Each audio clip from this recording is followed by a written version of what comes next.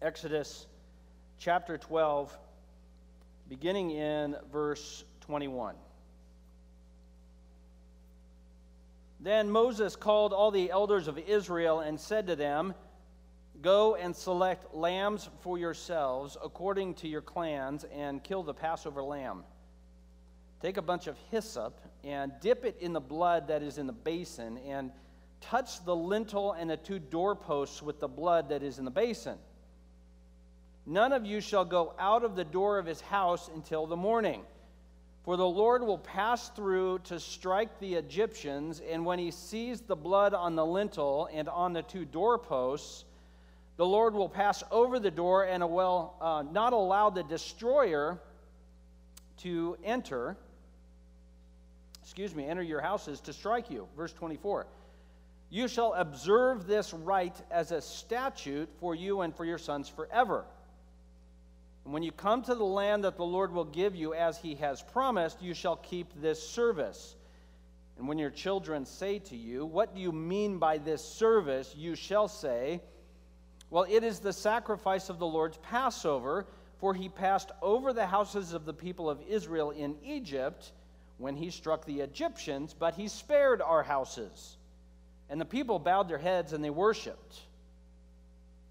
The people of Israel went and they did as Moses." Exodus chapter 12, 1 through 51. You are free because someone died. You are free because someone died. You might imagine it this way. Maybe you've seen some of these videos on the interwebs or the internets. Somebody gets a heart transplant. They're on the heart transplant list. They get a heart transplant. I don't know if you've seen these videos where the family of the person who made the donation of the heart has the opportunity to come and, using a stethoscope, listen to the heart of their loved one that was donated. Have you seen these? You'll sob like a baby, so if you haven't, you're welcome. But they're fantastic to watch. So somebody loses a child or a spouse in a tragic way, but having the foresight to be on the donor list, their heart is then donated to someone who needs it, and now their heart of their loved one is still beating in another person. That person might say, in a very literal way, "I live because someone died." And what we discover in Exodus is this is a theme for the people of Israel, but frankly, it's the theme of the Bible. We are free because someone died. The people of Israel are still servants and slaves in the land of Egypt. 9 or 10 plagues have already happened. Now we're down to the final plague, the Passover plague, or the plague of the death angel, as you might call it. And what is intended to be communicated to the people of Israel is that you are going to be free, but you're not just being made free. You are being free because someone has died. Interesting, back in the 80s and 90s, there was a significant upheaval because of the drug trade out of South America to the United States. And as a result, down in South and Central America, drug cartels had massive amounts of power and control in these areas. And what they would do is they would kidnap people who were sort of anti-drug trade. They would kidnap them and take them to their outposts, which were often out in the middle of the jungle. And the whole idea of kidnapping these journalists and advertisers and political figures was to send the message, don't oppose the drug cartels because you'll be kidnapped. And they would also ransom them off as a way of making money. And where they would keep them is in these fortresses or these compounds deep in the jungle, and it was great security. They said, if you run away, we're not going to chase you because the jungle will kill you. There's no way to get out of this jungle because the people wouldn't know where they were. And so what would happen is the military would go in and they would seek to free the hostages, but as you might expect, the drug cartels, as soon as they saw the military, they'd go and just slaughter all the hostages. They'd just kill them all. So the only way to get the hostages out is if they would run out into the jungle. But the hostages, of course, are too scared to run out into the jungle, and they couldn't get the message to them. The military is just 200 or 300 yards away. You can't see them. But if you'll run out into the jungle, the military will be there and take you to safety. But no, of course, nobody would go. Why? Because they'll die in the jungle. They don't know they're out there. How do we get the message to the hostages to run out in the jungle? It's a hard message. So they came up with a novel plan. They wrote a song that was played on popular radio, and the drug cartels would play the radio because that's the only entertainment you have out in the middle of the jungle. And so they wrote a song that became very popular, and embedded in one chorus of the song was a drum beat that was Morse code. And this is what the message said in Morse code. 19 people rescued, you're next, don't lose hope. And that's all it said. And hundreds of people heard that message and fled into the jungle and were rescued. I mean, it's unbelievable. I don't think I could hear Morse code if that's all that was playing. Most of the people who were captured and hostages were military-type folks, so they heard it. So here's the thing. You are free because someone died, and the message of the Passover and the message of redemption is you need to survive in the land of death. The people of Israel find themselves in the land of death, Egypt. Why is Egypt the land of death, the land under the curse of God? Because they had rejected God. Moses had brought them peace with God. They rejected it. And so now the Bible says the angel is going to come and kill the firstborn in each home, and your job, here's the message, survive the land of death and flee into the wilderness. And so the story is very simple. He says, on the night of the Passover, you're going to kill a lamb, and you're going to eat a lamb, and you're going to smear the blood on the doorposts. Now, this is the first 20 verses of Exodus 12, and there's a lot of things that they were supposed to do. In fact, first of all, they were supposed to get the lamb on, not on the night of the Passover, but 4 days earlier. So Passover is on the 14th of the month, and they're to select the lamb on the 10th of the month, keep the lamb for 4 days, and on the 14th at twilight, slaughter the lamb, drain its blood into a basin, which they would have all been used to doing. Then you're to prepare the lamb to eat. And the only way you're to prepare the lamb is to roast it. You're to roast it over the fire. And the reason for this is the fastest way of cooking. He says you're not to boil it. You're not to make a stew. You're not to eat it raw. You're to roast it over the fire with bitter herbs. And you're going to eat the whole thing. And before too long, in fact, right away, put blood on the doorposts.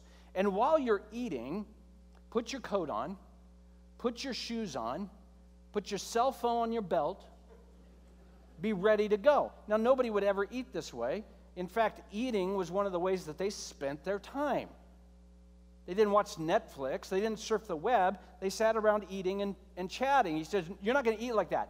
Stand up at the table with your belt tied in, ready to go, your shoes on, eating as fast as you can. Anything you don't finish, you're going to burn up. You're not going to take with you. The only thing you're going to take with you is bread with no yeast in it. What he's saying to them is, you're going to leave, and you're going to need to leave in a hurry. Everything about the Passover is intended to communicate them, be ready to go, and make great haste. You are free because someone died. Who died? In this case, their lamb that they slaughtered. So what you must do is survive the land of death and make haste and leave. What they need to understand by slaughtering this lamb is this. The land of Egypt is under judgment, and to escape that judgment, somebody must die in my place. In this case, a lamb will do. So slaughtering a lamb is a way of saying out loud, because I'm in Egypt, and Egypt is a land under judgment, it should be my blood on the doorpost. But God, by his mercy, has determined I don't have to put my blood on the doorpost. I can put a lamb's blood on the doorpost instead of mine. And so Passover is intended to be an act that both generates in Israel a feeling of faith and fear. Faith that says, I can trust God who has provided a way for me to escape the land of death. Fear, why? Wait, God kills sinners? He's not messing around? He really does put Egypt under judgment because they have rejected him? And the answer is what? Well, yes. Now, the means of escape brings faith. God will indeed judge those who have rejected him, but he does, in fact, provide the means of redemption. And in this case, he says, put blood on the doorpost. He says, you're free because someone died. You must survive the land of death by faith, applying blood to the doorpost. I guess in many ways you could say this. You can put whoever's blood you want on the doorpost. You can put your own. It makes it hard to leave Egypt if you're dead. Or you can put someone else's. You can put the lamb's blood on the doorpost. Here's what's interesting. You can fall down to verse 19 of Exodus 12. They're going to establish over time, especially when they get into the wilderness and in the promised land, they would observe the Passover every year, and this is what he says about that festival. You're going to celebrate it for 7 days. No yeast is to be in your houses. Anyone who eats yeast gets in big trouble. And all these things apply to whether he is a sojourner or a native in the land. What did he just say? What matters? Is it whether or not you're Jewish? No. What matters? Did you put blood on the doorpost? The Bible is not terribly clear on this. If an Egyptian put blood on his doorpost, would he be spared? It's quite clear they would be. It's not if you're Jewish and you're obedient, you get saved. It's if you trust God to allow someone else to stand for you, you will be redeemed out of the land of judgment. In fact, look down at verse 38 of Exodus 12 if you're turned there. It says this, a mixed multitude went up with them with very much livestock and flocks and herds. A mixed multitude. What does that mean? A whole bunch of people. Now, Egypt was full of Egyptians. Obviously, had people of Israel, had Cushites, had people from northern Africa, had people from what we call the Arabian Peninsula, because it was a center of economic activity. And so you got people who aren't Egyptian, and maybe many Egyptians, and you got, again, hang out in Egypt. How's that look? Not a whole lot left at this point. Or we can hang out with the people who have the power and hand of God. And a whole bunch of people, a mixed multitude says, we're going to be with the people of God. So what matters here is not their national heritage. What matters is, does God redeem when he sees the blood?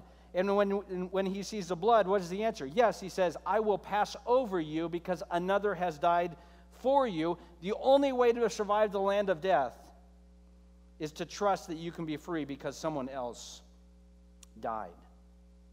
The trick is we have to have ears to hear that message, like those captors down in Central America where that song plays and it says, don't worry, have hope. But we have to have the ability to hear it. We have to have the ability to hear the message that says, go, escape the land of death by following God's ways. There's no life in this place. And as you know, many Egyptians didn't do that. As we're going to read in the next section, there was not a home in Egypt that did not have someone who hadn't died. Down a little bit further, we're reminded that during the Passover, they're supposed to make sure as they're eating the lamb not to break any of the bones. It's a little bit down further in Exodus 12. They say, make sure not to break any of the bones. That's a very strange command. Number one, why would they normally? I don't know. Maybe to get after some of the really good meat. Maybe to get at the marrow. But what he says is don't break any bones. And he said that's a little bit of a random command, but as time goes on, we're going to discover it wasn't a passing comment. You don't have to turn there, but Psalm 34 tells us this in regard to his man. Many are the afflictions of the righteous. The Lord delivers him out of them all. He keeps them all, and not one of them, he keeps all his bones, I should say, and not one of them is broken. Affliction will slay the wicked, and those who hate the righteous will be condemned. The Lord redeems the life of his servants. None of those who take refuge in him will be condemned. He keeps all of his bones, that is his righteous one, all of his bones, and none of them will be broken. And John 19:36 makes it quite clear. The Apostle John was convinced that when Jesus was on the cross and the Roman guards went to break his legs, what happened? Because what they would do is they would crucify people, and then they'd realize they had a party to get to, and the people weren't dying fast enough. And so the Romans would break their legs, and the people hanging on the cross couldn't hold themselves up, and they would drown in their own lungs. And so they went to Jesus to break his legs, and what did they discover? He was already dead. Why? Because Jesus decides when he's going to die. The Romans don't. So he had already died, and so they went and they were going to break it. Oh, he's already dead. Well, let's make sure. So they stick him with a spear, And what happens is they don't break any of his bones. And John says, this is in order to fulfill the prophecy of Psalms. And why was Psalms written? Because Jesus is the Passover lamb. Because Jesus' blood can stand in our place. We get two options in the land of judgment. We can stand in our own and say, oh, you can use my blood, I'll pay for it. Or Jesus says, you can use my blood because I am the ultimate Passover lamb. And this is the song that's been playing ever since in the camp that we find ourselves in, this world. The gospel, Jesus comes and saves sinners. And there's a code in there. It's not a very complicated code. It just says, if you've disobeyed God, then you need forgiveness. And then you might ask the question, well, how do I know if I've disobeyed God? I'll show you. It's a very spiritual and religious way you can determine that. Take these two fingers and put them here. And if there's a heartbeat, you're a sinner. And you need to be forgiven. Here's the thing. Most say, no, I don't. Most say, okay, yeah, I mean, I blew it a couple of times, but I don't do anything that requires a guy to die on a cross. It seems a little bit excessive. You're missing the music. You're hearing a song, but you've missed the message. Because what he says, if you will come to the point where you can say, you know what? No, God has no reason to have a relationship with me. I'm lost. He says, okay, good. The blood can stand for you. You can, instead of paying on your own behalf, you can have him stand in for you. But you have to hear it. You have to believe it. You have to trust it. You are free because someone died. Job is to survive the land of death. The only way to do that is to say, I don't want to pay with my blood. I want somebody else to pay. For Israel, that was the Passover lamb. And that was merely a way of God starting to beginning in some ways to set the stage to say, you're going to need a better lamb. But we can set the tone right now. Someone can and will stand in for you. Will you hear the message of hope and apply the blood of Christ to your own heart? You are free because someone died. Second thing is this: leave the land of death. Okay, first of all, we got to survive it. Second thing here is leave it. Now, you may not realize this. In the Civil War, they had POW camps. Of course, you would anticipate they would have POW camps. Here's what's astounding about the Civil War POW camps. If you know anything about it, you know where I'm going. 56,000 soldiers died in the POW camps in the Civil War. That's 10% of all casualties. One of the bloodiest wars that our nation has faced, and 10% of the casualties were in POW camps. What did most of them die of in the POW camps? Starvation. You're not going to want to, but Google some pictures of Civil War soldiers in POW camps. It's not pretty. Americans starving other Americans. There's a long reason why this happened, but it shouldn't have. So here's the thing. The war ends, and a guy on Thursday is in a POW camp, either starving to death or dying of some disease because they way overpopulated his camps. There was no clean water. Some of these camps in the northern part of the country, they barely had a tent. I don't know if you've been in Illinois in the winter, but you need some covering. The wind chill there this morning, I think, was -7 in Chicago. Then, all of a sudden, the war ends, and these guys are free. They can go back home. The war's over. There's peace. Now, wouldn't it be ridiculous if the guys in the POW camp said, you know what we ought to do? Let's just fix up the camp. Let's just make the camp nicer. The problem isn't that we need to leave. The problem is we just need to improve the conditions here. What would you say to those guys? You're an idiot. That's what you would say to them. Get out of the camp. Well, this is what happens. You are free because someone died, and now you must leave it. Now he's going to tell the people of Israel, like we said before, eat with your coat on. Eat your lamb standing up with your sandals on, and be ready to go when it happens. Look at Exodus 12:21. Exodus 12:21. He says this. The Lord's going to pass, this is down verse 23. The Lord will pass through and strike the Egyptians. When he sees the blood on the doorposts, the Lord's going to pass over, and he's not going to strike your house. Then down in verse 29, it finally happens. At midnight, the Lord struck down the firstborn of all in the land of Egypt. Any who didn't have the blood on their doorpost. There was not a house missing the blood that did not have someone dead. And then what happens? Pharaoh calls Moses, or at least sends his representative to Moses in the middle of the night when this is discovered. And what does he say to him? Get out. Not in a minute, not in a bit, not in the morning, not when you're ready. Get out of Egypt and leave immediately. You are free because someone died, and now in the land of death, in freedom, he is saying, don't live to make yourself comfortable in Egypt. Live to get out. Leave in haste. Now, when hurricanes hit, I don't know if you remember when Hurricane Katrina hit, a lot of people didn't leave, and unfortunately, a lot of people died because they didn't leave New Orleans. They did some studies on why people didn't leave New Orleans and other disaster areas when hurricanes show up. And here in the Pacific Northwest, we say, why do you live on the Gulf Coast? But it's warm when it's cold here, I guess. Here's the thing. Most of us, as we're sitting watching the news and we're going, why aren't you leaving? Duh, leave, a hurricane's coming. Well, they discover most people didn't stay because they were unintelligent. Most people stayed because they had to choose between dying there or dying somewhere else. Many who didn't leave basically were afraid if they left, they would die while they were gone. Many didn't have the resources or family to go to. Essentially, they would be homeless for who knows how long. And the thought is, why not stay here and risk it out in my home rather than die under an overpass somewhere else? Because there's nowhere to go. There's no family to go to. Others were afraid their entire livelihood was in their home, and they knew it would be destroyed or looters would come in. Still others had no family, had no friends, had no connection, and they did not have the physical ability to leave. Now, the police and the military could get to so many houses, they couldn't get to everyone. So the idea here is, listen, death is coming to Egypt, and what needs to happen now is you need to go. You need to leave the land of Egypt and get to somewhere else. You need to eat your Passover lamb in haste. As soon as the Lord gives your opening, you're to walk away. You're going to walk out. You're to burn the Passover lamb and not take the leftovers.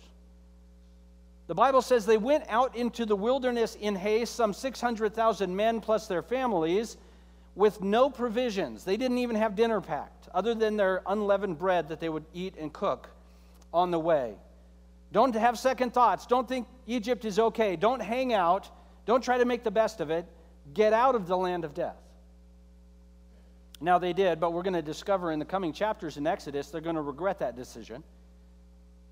They're going to complain to Moses over and over, oh, we wish we would have died in Egypt. Oh, wasn't it great when we were slaves in Egypt and we could eat meat and free fish and free cucumbers?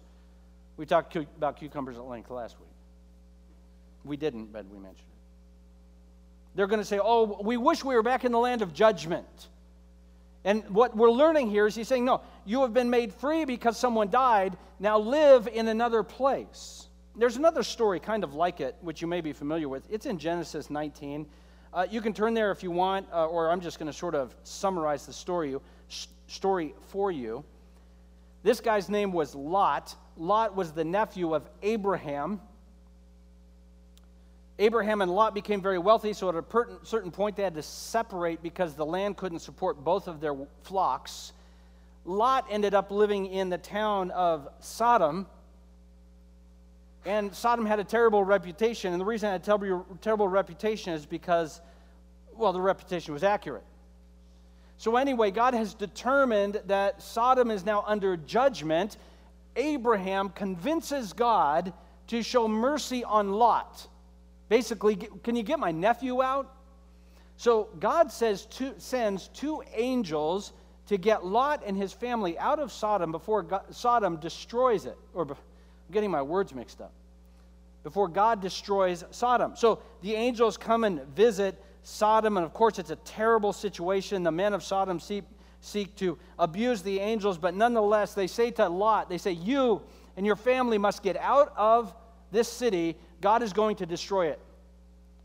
Don't hang out here. Don't delay. Get out of the city. It is under judgment, and it's going to be destroyed. So morning was dawning. The angel said this to Lot. This is Genesis 19:15. Get up. Same thing Pharaoh says to Moses. Take your wife, your two daughters who are here, and get out of the city. Verse 16. but he lingered. Isn't that amazing? God has told him by his angels the city's about to be nuked. Lot lingered. Finally, the two men, these angels, seized him and his wife and his daughters by the hand, and they dragged him out of the city. He said, this city is under judgment. You got to get out of this city. And as they were bringing them out, they escaped. But this happens. The sun had risen up, and the Lord was raining down sulfur and fire on Sodom and Gomorrah. Maybe even some kind of volcanic activity was basically turning them into ash. And as they were leaving, verse 26 of Genesis 19, Lot's wife looked back, and she turned into a pillar of salt. Now, long story, that's very strange. Wouldn't you agree? Why a pillar? Why a pillar of salt? I mean, why not a pillar of Jell-O? Maybe it would melt in the sun. I don't know. But here's the point of what happened. She didn't merely just look back like many of us would. I wonder what that looks like. Obviously, somebody looked back. The Bible describes it. The issue is not that she took a passing glance. The issue is she turned around and that's where I want to be. God has destroyed the only thing I value. Her heart yearned for the place that was under judgment. And what we're discovering in Exodus is God is saying, leave Egypt in haste. Don't let your heart be drawn back to the land of judgment, the land of death. Egypt is a dying land. Egypt is a prison. The doors are open. Don't stay in the prison with the doors open and seek to fix it up. Egypt doesn't need fixing at that point. What it needs is for you to leave, and God's judgment will be on it.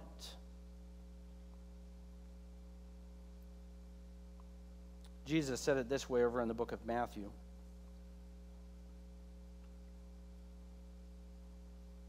As he was preparing to die on the cross in the Garden of Gethsemane, Jesus was with his disciples, and he sat and he told his disciples, sit here with me, and I'm going to go pray. And so Jesus went up to the Father and he said, my Father, if it's possible, let this cup pass from me, but not what I want to do, but instead what you want to do. So Jesus is saying, this is difficult. This freedom that we're buying is going to cause me excruciating pain, both physically and spiritually. And what he is struggling there, and struggling might not be the right word, he is experiencing in his person the same tensions you and I experience when we say, I want God's will to be done, I want to flee the land of death, and I want to do God's things God's ways, but at the same time, that's hard. The people of Israel experienced it when they left Egypt. They didn't get very long, and they began yearning once again for those things of Egypt that brought them comfort and peace. And what God is saying is, you're free because someone died. Jesus took on himself the cup of our suffering. Now that we have been made free because someone has died, this is no longer our home. The place we find ourselves living today is now the land that is under judgment, and there's only one way to escape it, for him to return or for us to join him through our passing. Now, this doesn't mean that we just sit around today and I'm just going to sit around and wait for myself to either get old and pass away or get sick and die, or I'll just sit around staring out the window hoping Jesus returns. We certainly are called to obedience today as those who are living in a world that's not our home. He calls us, in fact, not to live for this world. Instead, what the Bible calls us to do is live considering ourselves not home, but ambassadors from another place. Our home is not here. We come from a different city, a different place. It's called the kingdom of God, and we haven't seen it yet. And since we're from there, we're here and we're visitors. One passage in the Bible calls us aliens and strangers, ambassadors for the kingdom of God. So our job today, as people in the image of God, saved by the grace of God, is to convince people there's a better land. This is not the land you want to be from. What you want to be from is this other one. Our lives are lived to adorn the gospel, where we live in such a way that people say, I want to be from wherever you're from, because you're not from here, are you? You're weird. Now, Christians don't like to be weird, but the problem is we ought to be. The opportunity of the gospel is when people look at our lives and they say, you're not as attached to this place as many are. There is no certain hope in this world. This is a world that is passing away. It's temporary. Now, it's been around for longer than we have, but it's not going to be around forever. The only thing that will last forever is the kingdom of God in Christ. And he's saying we are free because someone died, so we must live as though we're not home here. We have to live as though we're living in haste, urgently and anxiously about the business of the kingdom of God, not seeking to reform the land under judgment. Joshua said it this way. Do you remember Joshua? He lived some 400 years before the Exodus, and he said this in Genesis 50, the last couple of verses of Genesis. He says, listen, and listen, by Joshua, of course I mean Joseph. You understood that, right? Thank you.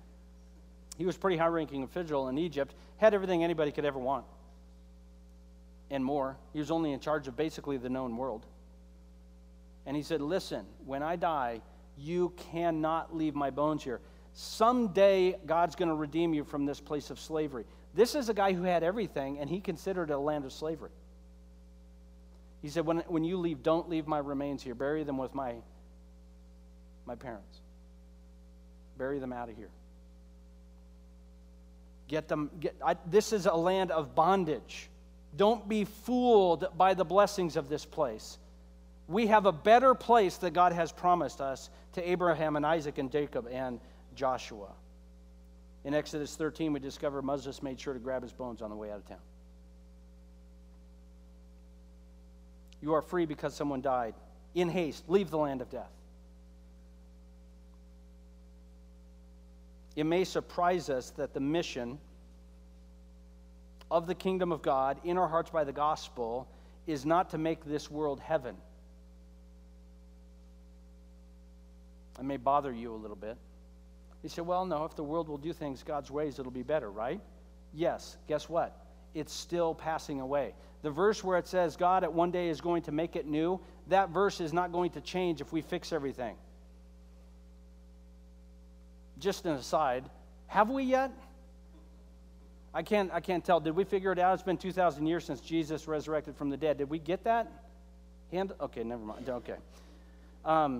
Our job is not to make this world heaven. Our job is to live in this world knowing we are from heaven.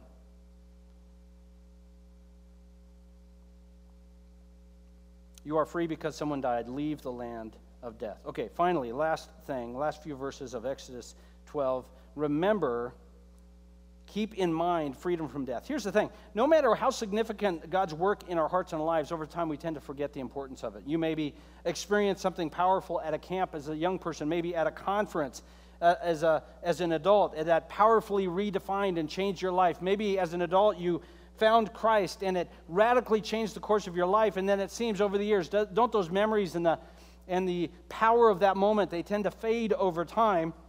And what the Bible calls us to do is intentionally remember our freedom that was purchased by someone else. In fact, if you visit our nation's capital, you will find memorials intended to impress in our minds the memories of what we've been through. You can visit the Korea War Memorial, which I find terribly compelling and disturbing, in fact, in many ways. You can visit the Vietnam Memorial, which is just right a stone's throw away from there. You can go to the Lincoln Memorial and remember and imagine what he has gone through. You can go to the MLK Memorial and look at the story of his life and the struggles he did to fight for freedom for everyone in our country. You can go to the World War II Memorial and remember that the millions of people who risked their lives and the millions of people who died to fight against tyranny.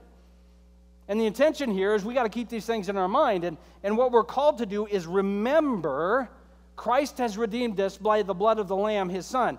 The people of Israel were called to remember you have been made free out of Egypt by the blood of the Passover lamb. Look at verse 43 of Exodus 12, if you happen to have your still finger there. He said, this is the statute of Passover.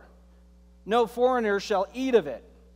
But in fact they can, as long as they will be circumcised and basically be a part of the people of God by faith. You will celebrate Passover. So they will select them. Once a year in the spring, they're to select a lamb on the 10th day of the month and slaughter it on the 14th day of the month. And then they're to observe a feast for 7 days where they don't eat any yeast in their bread. They're to celebrate and remember every single year that they were redeemed out of slavery by the blood of a lamb. We were in the land of death. The lamb died so we didn't have to. And so therefore, we get to live in the land of freedom. They get to leave Egypt and go to the promised land.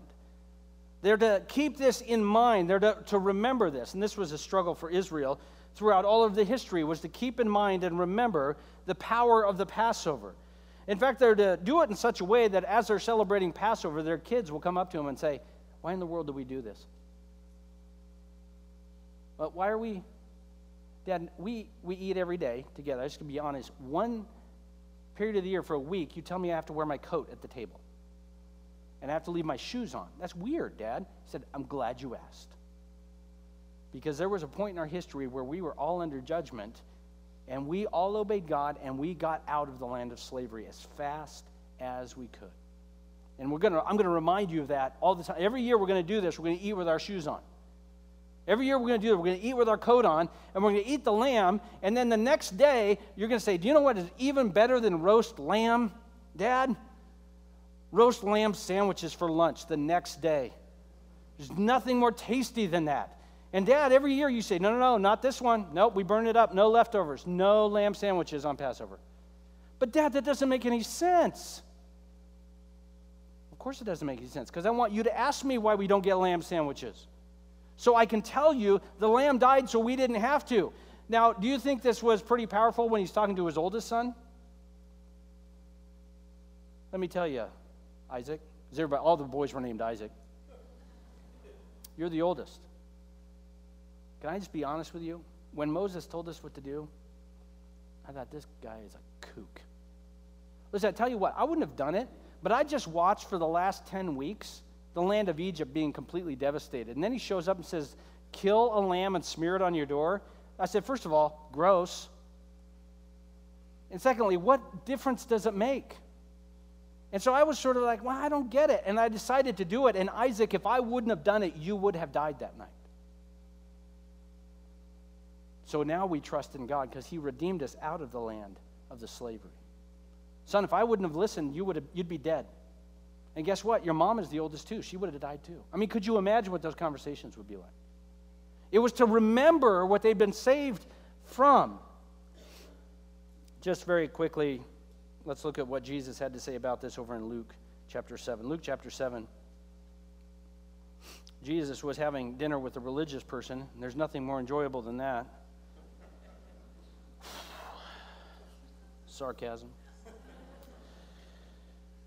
So he's eating at this Pharisee's house. Boo. Although we're all Pharisees, so what do we do? A woman came in who was a sinner, which is amazing that the guy writing the Bible has no idea. Oh, no, she was a sinner. Yeah, no, there's no question about it. He's not saying it in a negative fashion other than the fact that she was a sinner. And while Jesus was reclining at the table at the Pharisee's house, she brought in an alabaster jar of ointment, which would have been very expensive. And standing behind him, weeping, she began to wet his feet with her tears. And then she took her hair, which she would have had to let down if it wasn't down, and she began wiping his feet with her hair and kissing his feet and applying the ointment to his feet. So if you want to know what that's like, do that the next time you invite somebody over for dinner. See what they say. You're like, well, no, culturally that would have been this, that, or the other. No, culturally that's weird, any culture. A lady makes her way into a home, wipes his feet with her hair, is crying on his feet, putting this ointment on her feet that presumably was purchased with money earned through her sin. Pharisee, of course, was very offended. And Jesus says this to the Pharisee.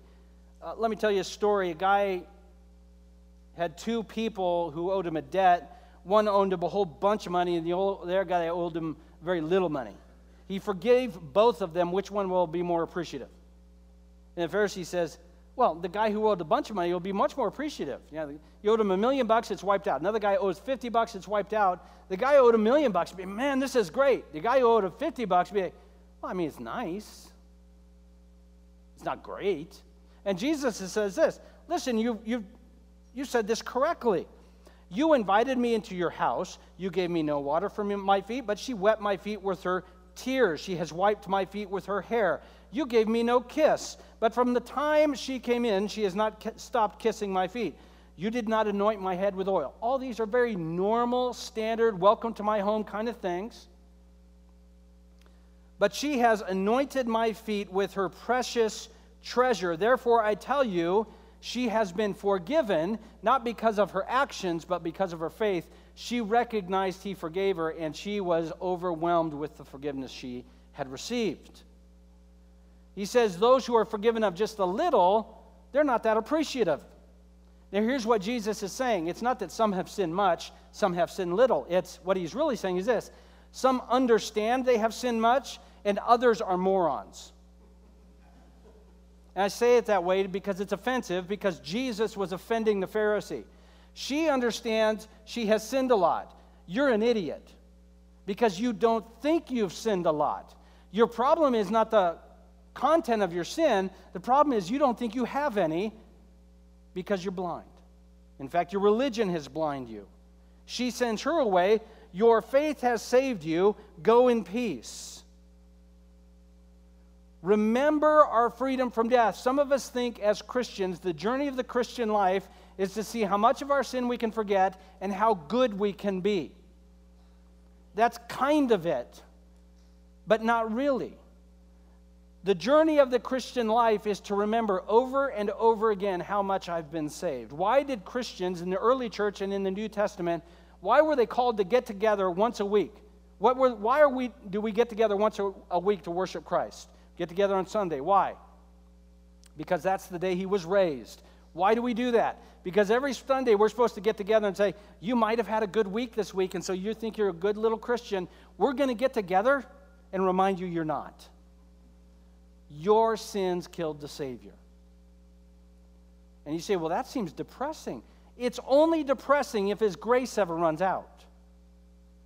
However, if by discovering the immensity of our need, we discover that his grace outweighs it, we don't go into despair, we go into joy and say, how great a Savior that he would save someone like me. I thought I sinned really bad when I was a non-believer. It wasn't until I got saved I discovered how bad I was. Romans 5:20 says this. It's a verse you're familiar with. You don't have to turn there. Some of you said, because I'm not, so good. The law came to increase the trespass. Where sin increased, grace abounded all the more. So the law comes in and shows us that we're a sinner, and we say, God, I'm a sinner. What in the world am I supposed to do? And God says, I've got more grace for you. Romans 8 says, therefore, though we don't just merely live in sin to enjoy more grace, he says, now we no longer have to appease God by living a perfect life. We appease God by walking by the Spirit. Meaning this, I no longer have to impress God with how good I am. God has made me good, so I now want to walk the way he would have me walk, which is by the Spirit. Let me put it this way. Grace is only experienced by sinners. The righteous, or maybe we should say it this way, the self-righteous have no idea what grace is like. And he says to us, you have been freed because someone died. Remember your freedom. And we do that in a number of ways. We get together every Sunday to remind ourselves of the gospel. We need the gospel. We need his hope. He has redeemed me once for all, but many of us, just the people sitting in chairs today, need to be reminded of that today. Did anybody sin this week? Was it just me? One other guy raised his hand. I won't point him out. Todd. No, I'm kidding. I said I wouldn't point you out. Do we have to be reminded that grace saves sinners again today? Yes, we do. Jesus saved us knowing the sin we would do this week. Grace is only experienced by sinners. The righteous don't have it. The difference between the Egyptians and the people of Israel was not that one was better than the other. The difference between the Egyptians and the people of Israel is one group put blood on their door and say, I need a Savior. The other didn't. And we need to remember that, especially when we tend to think we're something special. 3 or 4 closing thoughts. You are free because someone died. Are you still clinging to your old, dead ways? Is this place become too much of your home, even in Christ? Do we cling to this place? Is this where we find our meaning? Is this where we find our purpose? Is it our families and our work and our success and our hopes in this place alone? Those things are blessings of God to be enjoyed, but they cannot bear the weight of our soul. Our hope is in Christ alone. We need to live a life here of haste. Coat on, shoes on, saying he's coming anytime. If today is the day, I want to find him. I want him to find me busy about the things of his kingdom. You are free because someone died. We ought to remember, to know Christ is to know every single day how much more I need him. Here's the thing. I don't know if you noticed this. When you get closer to a light, you can see better, can't you? Further you are away, I only know this because I'm getting older, and to read the prescription bottles, I have to hold it right next to the light bulb on the stove light. I've told it right next to it, and now I've passed a new threshold where I have to hand it to my son and say, would you read this thing for me? And I trust he's going to read it right and not mess with me.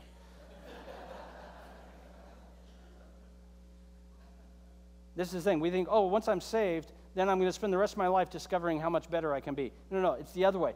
As I'm saved, I get closer to Christ. The light shines brighter and brighter, and that last day on planet Earth, as you draw closer to Christ, you're going to say, I cannot believe he saved a guy like me. Because the closer we get, the more we realize we need his saving. Finally, this. You are free because someone died. You need Jesus. For those of us who are believers, we need to be reminded of that again today. We need him, not just because we're in church. We need him when we go to work tomorrow. We need him when we take kids to school tomorrow. We need him when we face the doctor this week. We need Jesus. Whatever we think the answer is, it's not really, because our hope is in another place.